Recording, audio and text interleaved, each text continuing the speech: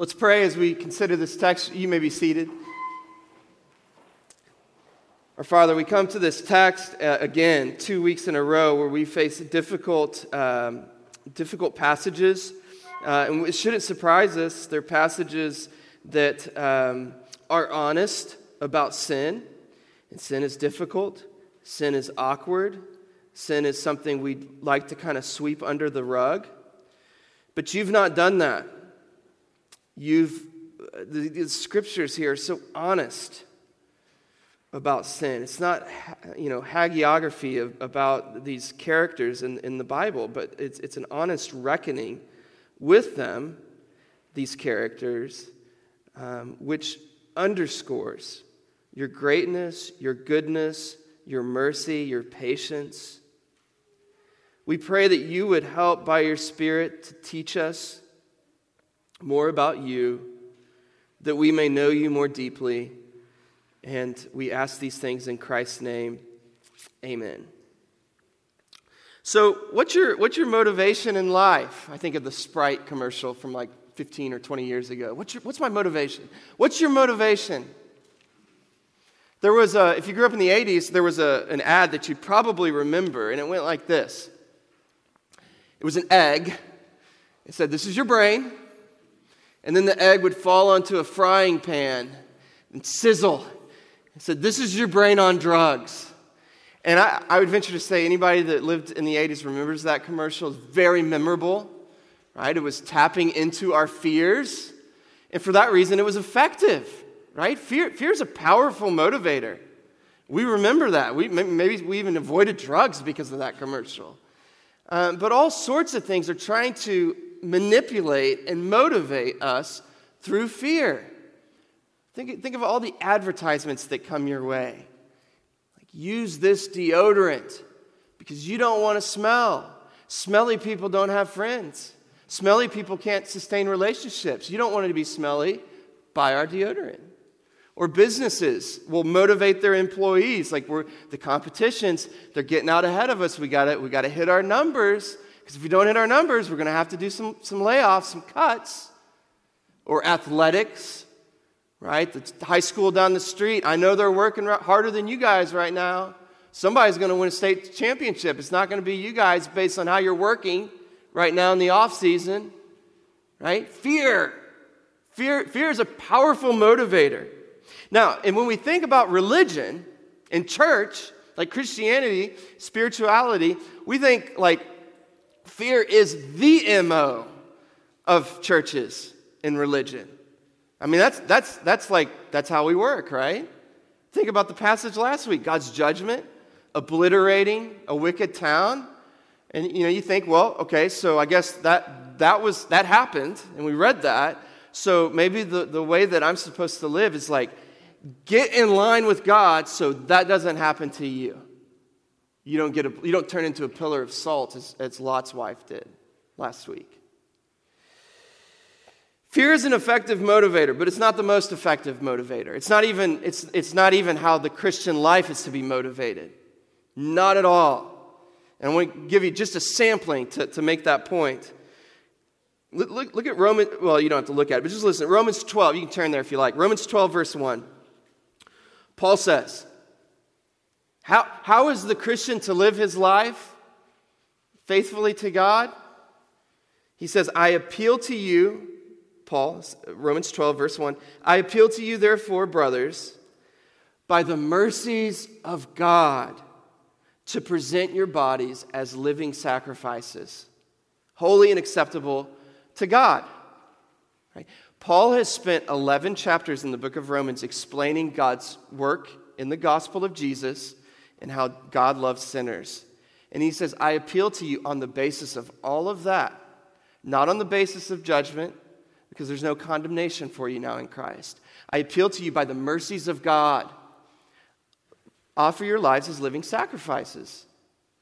Let's take another example, Ephesians. There's a prayer pivot in the book of Ephesians. You may have remembered because we went through the book of Ephesians not too long ago. In the book of Ephesians, Paul spends 3 chapters explaining the good news of what God has done in the gospel, and then he offers a prayer before he tells Christians how to live. He offers a prayer. And what does he say in that prayer?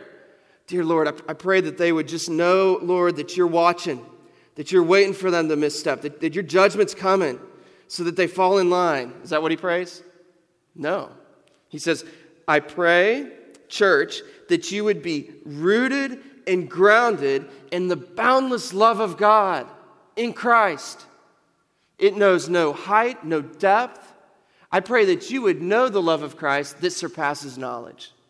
That's his motivation for living the Christian life. And then he spends the next 3 chapters, chapter 4, 5, and 6, explaining how we're to live. Let's go over to Peter real quickly. Peter says in 2 Peter chapter 1, verses 8 through 9, Peter speaks of the qualities that are to mark a Christian.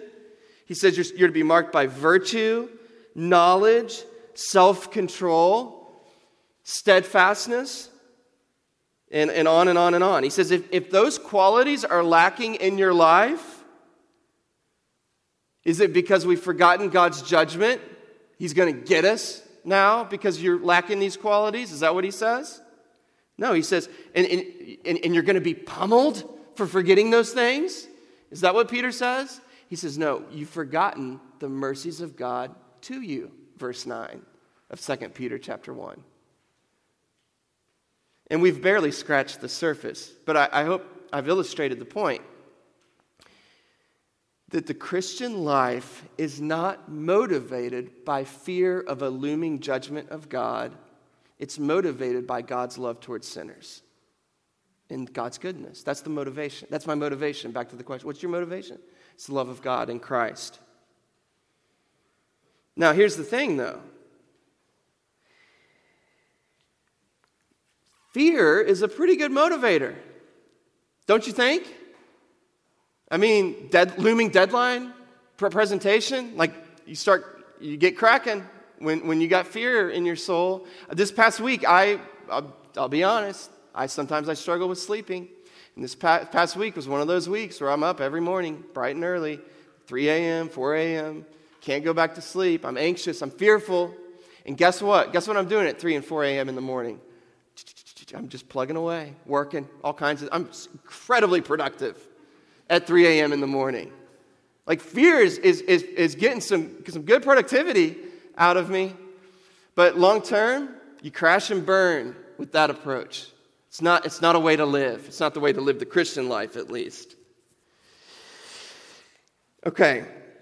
Fear leads to crash and burn. And I would suggest to you that the reason fear seems like such a great motivation for us as Christians and as people is because we haven't really gotten the love of God for us in Christ. Because the New Testament says that's the motivator. And to the degree that it feels like it's kind of lackluster, the problem is not God's love. The problem is our perception and understanding of it, our grasp of it. Okay? So, that's our motivation. Now, to the story at hand. We've been looking at the life of Abraham. And Abraham, as we've seen, has been walking by faith. He's stumbled, he's failed big time at moments, but nonetheless, he's walking by faith. Lot, on the other hand, has been walking by sight. You remember when they parted ways back in Genesis chapter 13, Abraham and Lot, they'd both been blessed by God, and they have these huge herds and wealth, and the problem is now they can't even coexist together because the scarcity of the land doesn't support their fat herds. And so they decide to split. And Abraham says to his younger nephew, he says, my brother, generous turn. He doesn't say, hey, little guy, little nephew, I remember you when you were just barely crawling. He says, my brother, look, as far as you can see, you take whatever land you want, and I'll go the other way. You got dibs. And Lot looks around, and the text says that he sees what appears to him to be like a paradise. It's the city of Sodom. It's paradise. It's big time. And so Lot makes his way, and over the course of several chapters, Lot settles in, and that walking by sight leads to doom and destruction for Lot. He escapes, but narrowly. Now, why would a person walk by sight? Here's why. Fear. Fear is why we would want to walk by sight. Fear, self-preservation, right? We fear something, some sort of outcome, and so we want to take control of our lives. And so we latch on to what we can see, what we can control, a path that we can understand. And so we lean into that. And here's the irony of that. If you live your life walking by sight, living by what you can see, and that life, by the way, again, it's driven by fear, desire to control the situation. What it leads to is more fear and anxiety. So it's driven by fear. That's the motor of living a life by walking by sight. And it creates fear. Because we're not built to control our lives. There's going to be something that comes into your life that is outside of your control, sooner or later. Even in this modern world where we control so much, where a drought doesn't mean anything, because there's grocery store aisles are always full of stuff. I mean, we seem to have so much control, but at some point, even now, in your life, there will be a situation that you can't control. And what happens in that moment? The fruits of belief and walking by faith are peace and joy. The fruits of unbelief, the fruits of walking by sight, are fear and anxiety. And this is where things have led for Lot. This is the very end of Lot's story in the Bible. And we see Lot fearfully being driven to the hills, his daughters out of fear, hatching this perverse plan and executing the plan. And we see this fear of Lot that's been transmitted down to his daughters also being transmitted to subsequent generations of Lot. The Moabites and Ammonites are going to be a fearful people for generations, hundreds and thousands of years. And that's what we're going to consider this morning. Lot's fears, his daughter's fears, and his progeny's fears. So the generations that come, his progeny's fears. So those are the 3 points. Lot's fears, daughter's fears, and his progeny's fears. And we'll begin with Lot's fears. And by the way, that is Lot's legacy, his fear. And it's going to trickle down. Okay, so let's look at verse 30. Lot went up out of Zoar and lived in the hills with his 2 daughters. Why did he go up to the hills? He was afraid to live in Zoar, so he lived in a cave with his 2 daughters. Now, why is Lot? It says Lot's afraid. That's what moves him out of Zoar, this little city. Why is Lot afraid? I don't know. Text doesn't say. It just says he's afraid. There's some possibilities. You remember last week, in the passage last week? The angels are like, Lot, get out of here, escape. This thing, we're going to bring judgment. Like, you got to get out. And they do, and he gets out, and they say, go to the hills. And you remember what Lot says?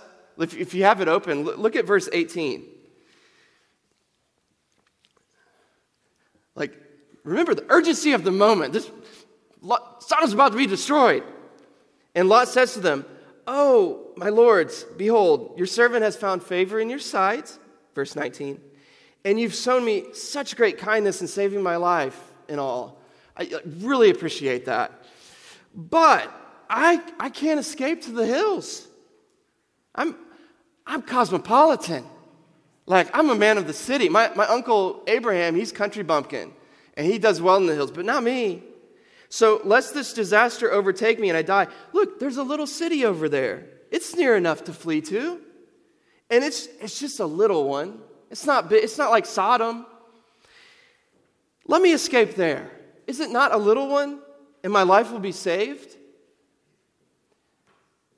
It's audacious, isn't it, that Lot would say that? And he lives there.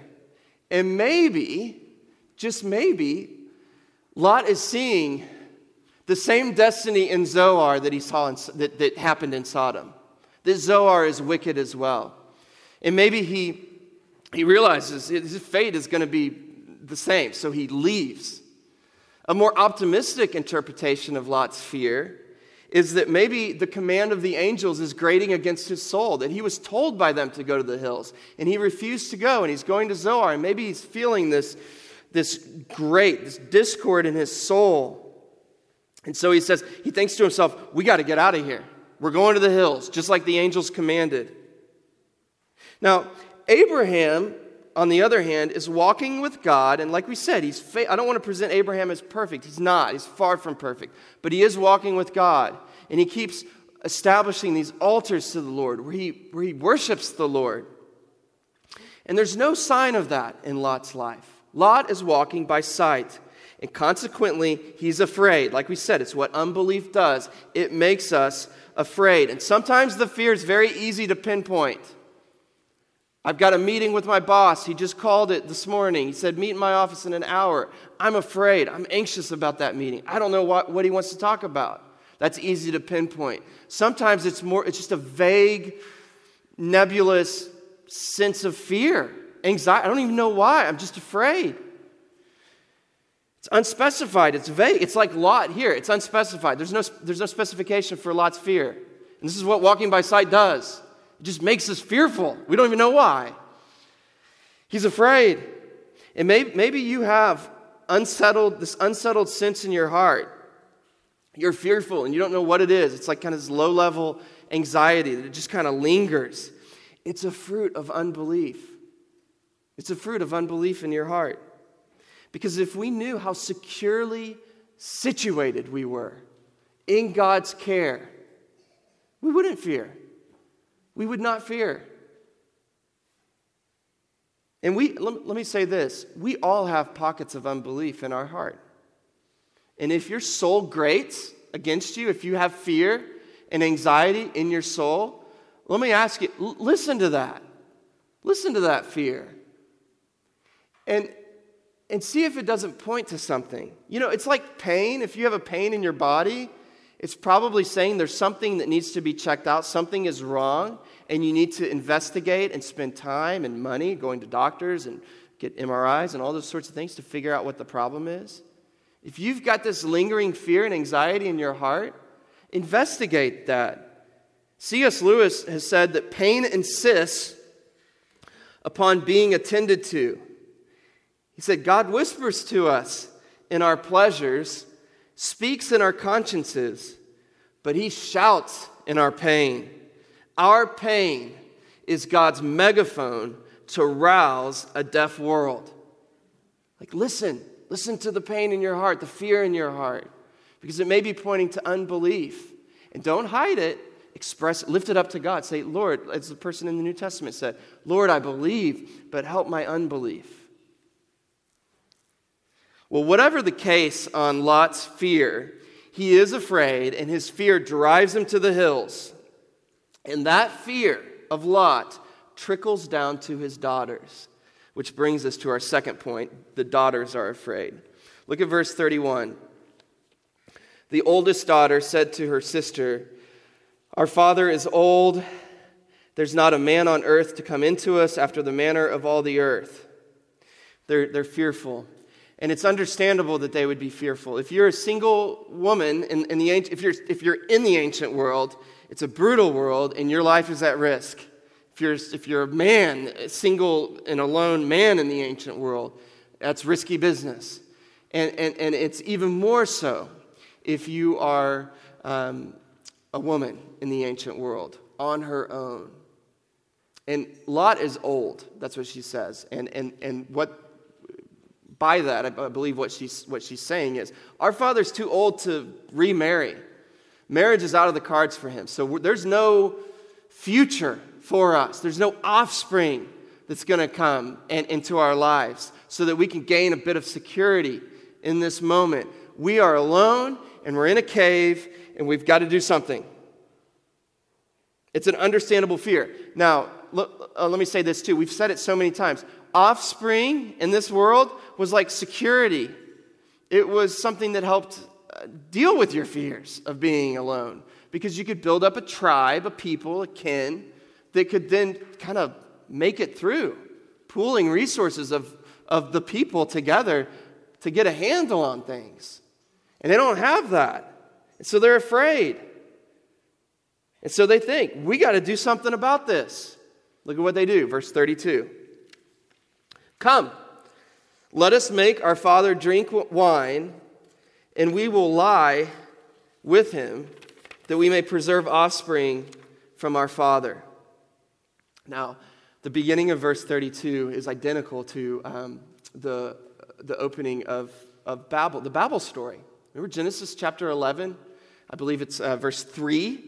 The people say, "Come, let us deal with our fear by building a tower, engineering a tower up to the heavens so that we can deal with our fear." And here's Lot's daughter, his oldest daughter, saying, "Come," to her sister, let us do this wicked thing, this perverse thing. This sort of makes us all just sort of squeamish inside, so that we might preserve offspring. Her fear is driving her to engineer a deplorable plan so that she can have offspring. And the plan is to get the father drunk, to sleep with her father, so that she might have offspring with her father, and the younger sister to do the same. And they do. And poor, pitiful, sad Lot. He has lost everything. He's lost his wealth. Remember Genesis 13? He was stinking rich. He's lost his wealth. He's lost his home. He's lost his wife. He's lost his family. He lost his word. Remember his sons-in-laws laughing at him? And now he loses his rights to his own body. He's totally oblivious to what's taken place. And in one sense, that's to his credit that he's totally oblivious. Bruce Waltke puts it like this: Lot offers his daughters to be known by gang rapists. That was last week. Now he does not know his daughters even as he impregnates them. Now contrast this scheme in a cave with Abraham and Sarah. They've been far from perfect, but they have been patiently waiting, trusting on the Lord's provision to provide offspring, to provide a people. And they get pregnant, the sisters get pregnant, and they birth two nations, the Moabites and the Ammonites. And what we're going to see as we consider these two tribes is that their progeny, their children and their children and their children's children, and on and on and on, they are entangled in fear for hundreds of years. And that brings us to the third point, the progeny's fear. You know what the spirituality is? The preferred spirituality and religion of those who walk by sight is? Idolatry. Right? It makes sense. It's a God you can see. How perfect is that for somebody that walks by faith? You could whittle up a little God that you can then see and bow before and hand things to as offerings and engage with. And the Moabites and the Ammonites are all in on idolatry as the scriptures unfold. All in. Judges 10, verse 6. Their idolatry is a constant source of temptation for God's people, for Abraham's children.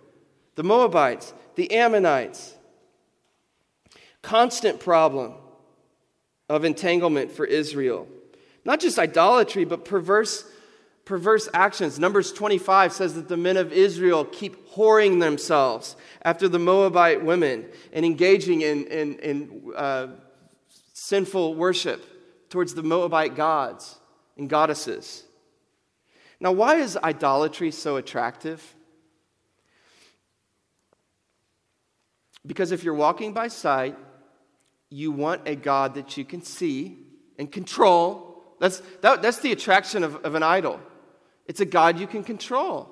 It's a God made after your own image who operates like you operate. Isn't that attractive? How do you operate? Well, if I help, somebody with something, then they can help me. So maybe the little God that I worship, if I give him, that God, a grain offering, he'll scratch I scratch his back, he'll scratch my back. He'll give me grain. He'll bring the rains and so that my fields are watered and I have food. Or whatever it may be. That's what's attractive about idols, is they're gods that we make and we can leverage control over them. But here's the thing. It works the other way around. They begin to control us, these idols. We control them, and then in time, they control us. You know? And they control us with fear. They drive us to take more extreme action. Think about this. What if you give the idol a little piece of grain to bring rain so that you have lots of grain, more grain to give the idol, but the idol doesn't bring the rains? What happens then? Well, you have to up the ante, right? Sacrifice a cow. And you keep upping the ante. Right? They keep demanding more. If they don't deliver, then they demand more. And we get a wonderful picture of this when Elijah, the prophet, is calling the prophets of Baal to bring down fire from heaven to light the altar.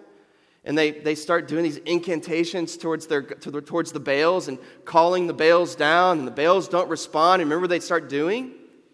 They start dancing. And the gods still don't respond. You remember what they start doing after they start dancing? They start cutting themselves. Like, gods, respond. The pressure's on. All the people are watching. Do something, Baal. And that's how idolatry works. It begins, we start doing a little dance, and then we start doing harm to ourselves. I mean, it would be very easy for us to look at that and say, you know, these silly primitives and their idols. But we're the same. We have idols of the heart that the scriptures speak of. Tim Keller has said an idol is when a good thing becomes an ultimate thing. So let's take an example. Let's say that you have made an idol out of your physical body appearance, your physical appearance. And it starts, you know, innocent enough. It starts, you know, I'm going to kind of begin watching what I eat, and I'm going to work out a couple times a week. Just kind of get in shape. And the idols out there are all these perfectly sculpted images of people out there. They don't, and the image doesn't even line up with the reality of the person who's in the image, because it's airbrushed and it's all lighting's all manipulated to make it look perfect. And so we're working towards these gods, towards these physical fitness gods. And we start off, you know, simple enough, like good, healthy habits, but we don't see the response, the result. And so what do? Well, we really cut back on our food, or we really up our workout intervals. And so now we're starving ourselves eventually. We're starving ourselves, and we're hurting it. We're working out like 6 times a week for hours. I mean, this is where it leads, and it begins causing harm for us. And that's how these idols work. At first, they demand a dance, and then they ask that we start cutting ourselves. They start harming us. And here's the point of all. And, let me say this too. What is your idol? What idols do you have in your heart? Keller gives a great diagnostic. He says, what do you think about when there's nothing else to think about? What do you daydream about, fantasize about? Career success, marriage and children? Where do you go? Do you go to thoughts about the wonderful mercies of God? Or do you go to something else? What's your checkbook look like? Or your bank statements? Where are you spending your money? That might be a good clue to what has become an idol in your life. But here's the point. A sense of unsettledness, fear, and anxiety with some aspect of our life. It may be drought, it may be weight gain, it may be infertility. It creates a fear in us. And that fear drives us to want to control that area of our life. And when that fear is not assuaged by that effort to control it through kind of false worship, through idolatry, and it never is, the fear is never satisfied because idols create more fear. They demand more. They just demand. That's all they do. They demand and they never give. They take and they take. And then we raise the stakes. So we're not just taking a diet, we're now bulimic. Or we're not just working out, we're now like killing ourselves working out. And just like the prophets of Baal begin with dance and end up cutting themselves, you know what the Ammonites and Moabites do in their idol worship, where it leads them? They eventually engage in child sacrifice. They sacrifice their babies to the gods, to Molech. That's where it leads for them. And that's what it does. It's not because they didn't love their kids. It's because their kids were everything. Think about how much attention is given to offspring in these chapters of Genesis. This is everything in the ancient world, and that's the point. It was their way of saying, I'm giving you everything. Give me something back. That's what child sacrifice led to. And so here's the point. These idols of the Ammonites, the Moabites, Lot's children, they were born out of fear and a desire to control, and they create more fear. So let me ask you, as we bring this to a close, are you in a cycle of fear? Lot was, as we see here in this verse, and it trickled down to his daughters, and it trickled down to generations to come for hundreds and hundreds of years. Lot's children struggled with fear, and the reason they were fearful, the reason they were anxious, is because of unbelief in the Lord. Michael Reeves says this: anxiety grows best in the soil of unbelief. Anxiety withers in contact with faith. It withers. And here comes the twist. You ready for this? How do you fight fear and anxiety? With the fear of the Lord. That's how you do it. You fear the Lord. So you fight fear with fear. Fear of the Lord. Listen to what Michael Reeves says. Faith is fertilized by the fear of the Lord, by the fear of God. And that's Abraham. Abraham's got a lot to be afraid of, and no doubt he was. No doubt there were sleepless nights for Abraham. But he's fearing the Lord. He's walking with the Lord. He's walking in fellowship. If you don't want fear and anxiety that unbelief and walking by sight creates, you turn in faith to the fear of the Lord. Well, what does the fear of the Lord mean? It's kind of confusing, isn't it? Michael Reeves has written a good book called Rejoice and Tremble, and it's about fear. It's about fear of the Lord. He's one of my favorite authors, definitely my favorite contemporary author. It's great. I encourage you to read it. Rejoice and Tremble, that's the name of the book. But it's on the fear of the Lord. And he points out from the prophet Jeremiah some interesting words. Jeremiah in chapter 33, verses 8 through 9 says this: I will cleanse them from all the guilt of their sin against me. I will forgive the guilt of their sin and rebellion against me. And the city shall be to me a name of joy, a praise and a glory before all the nations of the earth, who shall hear of all the good that I do for them. This is the key verse. They shall fear and tremble. Why? Why should we fear and tremble? It says because. Because my judgment is coming their way? Because I'm holy and righteous and I'm going to get them? No, they shall fear and tremble because, listen to this, of all the good and all the prosperity that I provide for them. Do you hear that? The fear of the Lord is based in the Lord's goodness to his people. And we could go to other verses that say the same thing. We fear and tremble because God is good, that his goodness leads us to fear and tremble before the Lord. That fear draws us in. There is a fear of the Lord that drives us away from God. But that's not the fear of his people. The fear of his people draws us to the Lord. And you might say it's sort of like awe. That doesn't fully capture it, but I think it's helpful to think about. That the fear of the Lord is like the awe that we feel if you've been to the Grand Canyon. You're there and your eyeballs are, it's like dizzying to even look at because there's so much to take in. You can hardly handle it, and it's scary. On the railing, you look down and it's deep. What if you fell? But at the same time, you're kind of drawn to it. Like you kind of want to lean in to it because of the beauty and the grandeur of it.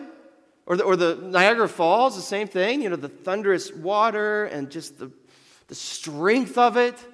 You lean over the railing, you want to hear it. You're like, whoa, what if we got close? But, I want to get closer. And that's a little bit what we're talking about here. But it's his goodness that creates the fear of the Lord. That's why we fear the Lord, because of his goodness. His kindness to us is so shocking, it stirs up fear in our hearts. Now, you may be wondering about God's goodness to you. Wondering if God can really love you. Right? We said the script, the key point of the script of our lives in Christ is the forgiveness of that Christ forgives sinners. And we can often agree to that kind of in the abstract. And we think, yeah, I bet Christ has forgiven every one of you, but he hasn't forgiven me because you guys don't know half the story for me. And we wonder, does he really love me after all that I've done? Well, what I want you to see here is that your life, your marriage, your situation, I don't know what it is, but it is not beyond repair. Not at all. And it is so encouraging to me that God is at work in this deplorable mess. In this cave, God is working out his salvific purposes. Can you believe that? Do you know that one of Lot's great-great-great-great-granddaughters was a Moabite woman named Ruth, who married Boaz.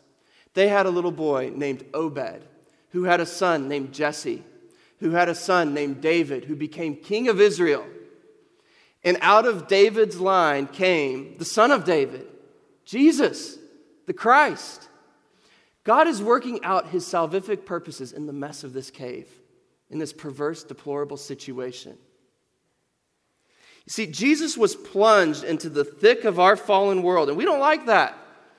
You know, Max Lucado has a wonderful quote where he talks about just the muck and mire of the world that Christ came into. And he says, we've got to let him into the mess of our world, because only if we let him in can he pull us out. And that's what he came to do. He's pulling us out, that he came bearing our sins on a cross so that we might get his righteousness and all the perfect blessings that are due him. That's the sweet beauty of our Savior. And my question for you is, does it cause you to fear God with a holy fear and awe? The kind of fear that makes you want to get closer to him.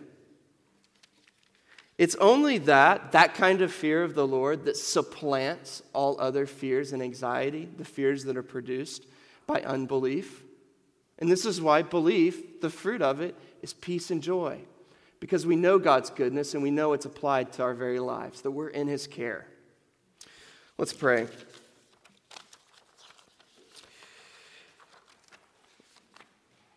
Father, we give you thanks for your love. We're reminded of it every week. We need more reminders, honestly. And we need your Spirit to constantly be reminding us of it. Because the honest truth is our own flesh and Satan himself, the accuser, are constantly wanting to undermine your salvation in our lives. And so we ask that you would help us to combat that with the truth of your gospel, to speak that script, to do less listening and more talking to ourselves. We pray that you would help us, give us the words. Actually, we pray that it would be your Spirit talking to us, to our hearts. We ask these things in Christ's name. Amen.